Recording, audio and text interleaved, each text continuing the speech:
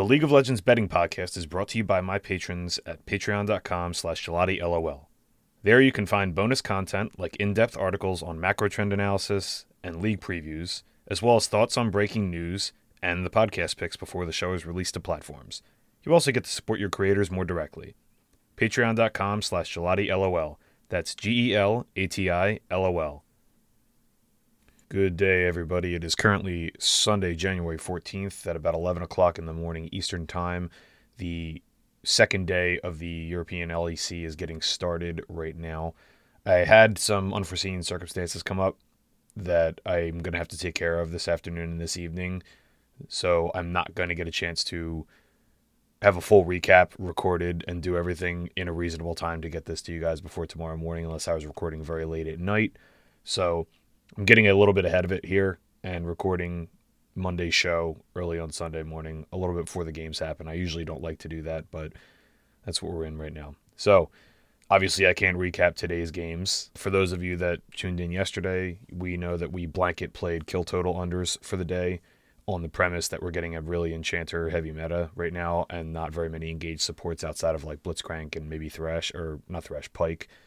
So that could change, but I'm speculating a little bit. I don't normally do a ton of that early in the season, but I think these numbers are like way, way too high and probably need to be taken advantage of.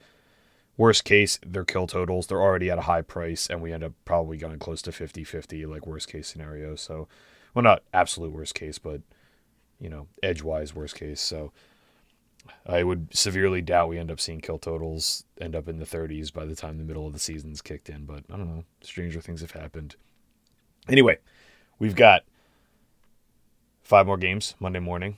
Again, this is without seeing Sunday's games. I'm speculating a little bit based on what we've seen from one day of games, which I don't normally like to do. Don't draw too many sweeping conclusions about these teams until we see more. That said, here's what we got. BDS plus 107 against Vitality, minus 130.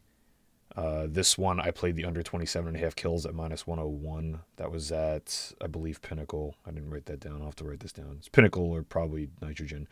Again, same thing. BDS looked pretty good yesterday. Probably should have won their game against, I think it was Fnatic, I think.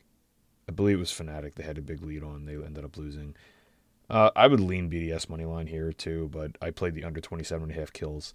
Next up, we got G2 minus 372 against Rogue plus 285. People jumping to sweeping conclusions after one day. Rogue plus 285 would be my lean. You can get plus 9.5 on the kill spread for this game. I might end up editing this and coming back and playing that, but that might be long gone if Rogue ends up winning and looking good today. I did play the under 28.5 kills at plus 106. I would also lean plus 9.5 kills for Rogue. 9.5 at minus 120 or so, or 8.5 at even money. And maybe a sprinkle on the Rogue money line. I didn't end up playing those. I just played the kill total under. Just a big number to cover early in the season. Big kill spreads tend to cover in most leagues more than people think they do. Next up, we got Giant X minus 142 against Heretics plus 117. Again, played the under 26.5 kills at plus 105, trying to get this as close to even money as I can on these. I think these kill totals should probably be in the 23 to 25 range, which is why I'm playing all of them. Again, a little speculatory, stake accordingly if you don't want to speculate that much and you'd rather wait for the models to kick in. I'd also lean Heretics moneyline here. I tend to buy fear, if that makes sense. Like, Heretics got smashed by Mad Lions. They looked really, really bad, but they also just had a bad draft. So it's really, they had a draft with no agency. So there's a good chance that that was just a weird game one. There's a chance that this Heretics team starts slow. They're a bunch of veterans, but we kind of talked about that in the before the first day. I would maybe try to this is again, speculating a little bit more than I usually like to, but you could buy Heretics plus 117 here.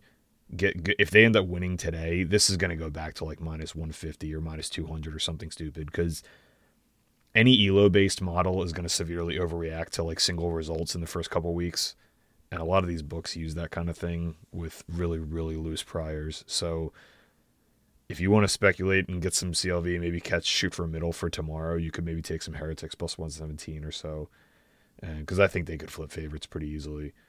Carmine Corp minus 156, Mad Lions plus 128. Similar idea. People excited about Carmine Corp. This line was a lot bigger before yesterday's Mad Lions win. I'd still lean Mad Lions plus 128. Look like they might be a pretty well-coached team. Team's got a lot of synergy already. The young kids are playing well. But again, I don't really want to overreact to that weird draft Heretics had. Like it's easy to draw too many incorrect conclusions off of one game like that. I did play the under 28.5 kills. Again, that's a blanket, more macro picture play more than the teams themselves. Last but not least, fifth game for tomorrow is Fnatic minus 214 against SK Gaming plus 173. I played the under 27.5 kills here at plus 103. I also am actually taking a stance on SK here. I'm playing the plus 7.5 kills at minus 102.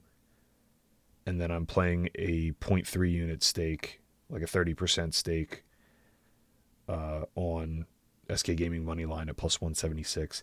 I really, really like Niski teams. They're almost always over or underrated by the market. They looked really, really good yesterday. Again, it's one game. This is kind of speculating a little bit, but this is a really big price for Fnatic early in the season, as good as they are. And I think Niski's probably got an advantage there, at least the way he's played recently. I don't know. That could end up sounding stupid in a couple weeks. I'm kind of planting a flag on SK. I think they're going to be better than market. And maybe I'm a little too early to the party on that. We'll find out, but that was what I played in that. So just to recap, we played BDS Vitality. We played under 27.5 kills at minus 101. G2 Esports versus Rogue. We played under 28.5 kills at plus 106.